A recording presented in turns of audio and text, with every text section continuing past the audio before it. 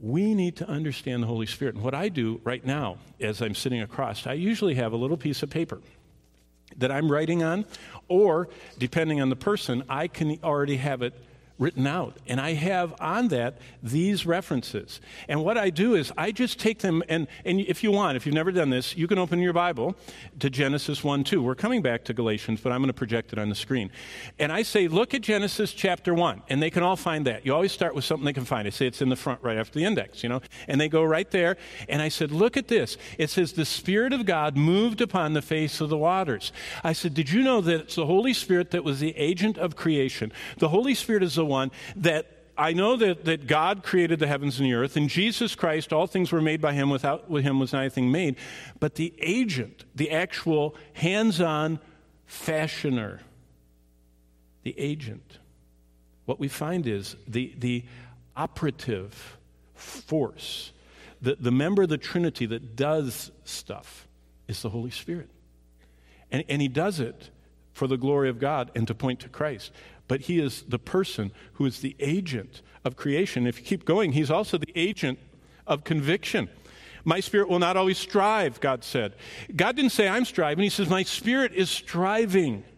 And so what you show as you're discipling is how utterly vital the Holy Spirit's work is.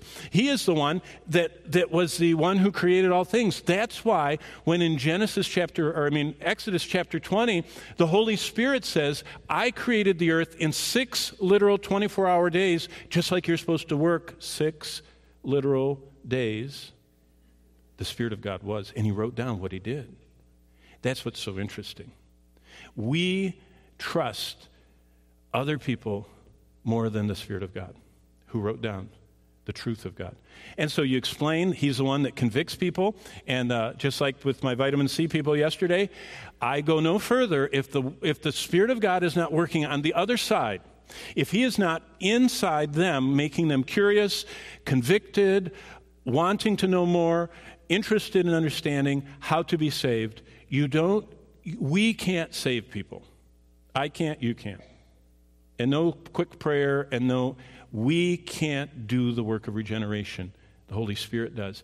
He's also the author of Scriptures. It says in 2 Samuel 23:2, David said, the Spirit of the Lord spoke by me, and his word was in my tongue. And I even have them mark that in their Bibles. That's one of the key verses about inspiration. Holy men of old didn't speak whatever they wanted to. They were moved, Peter said, by the Holy Spirit. This is David saying that the Spirit of God, he's the author of the Scriptures. And when I read the Bible, it's God's voice.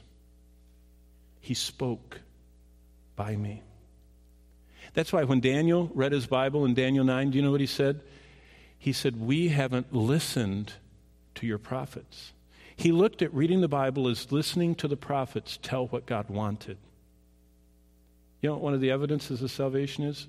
We want to hear God's voice. We can't go very long without hearing his voice. We long to hear his voice, and so we plan to neglect other things so we can. In fact, when I was being mentored and trained by Dr. MacArthur in the 80s, he said, there's something you need to learn if you're going to succeed in the ministry. Plan to neglect. He said, my goal in life is I plan to neglect everything except what God called me to do and to be responsible for. And he said, I surround myself with people that are better than me at everything they do so I can do what I was called to do. Did you know we need to plan to neglect whatever it takes to hear the voice of God?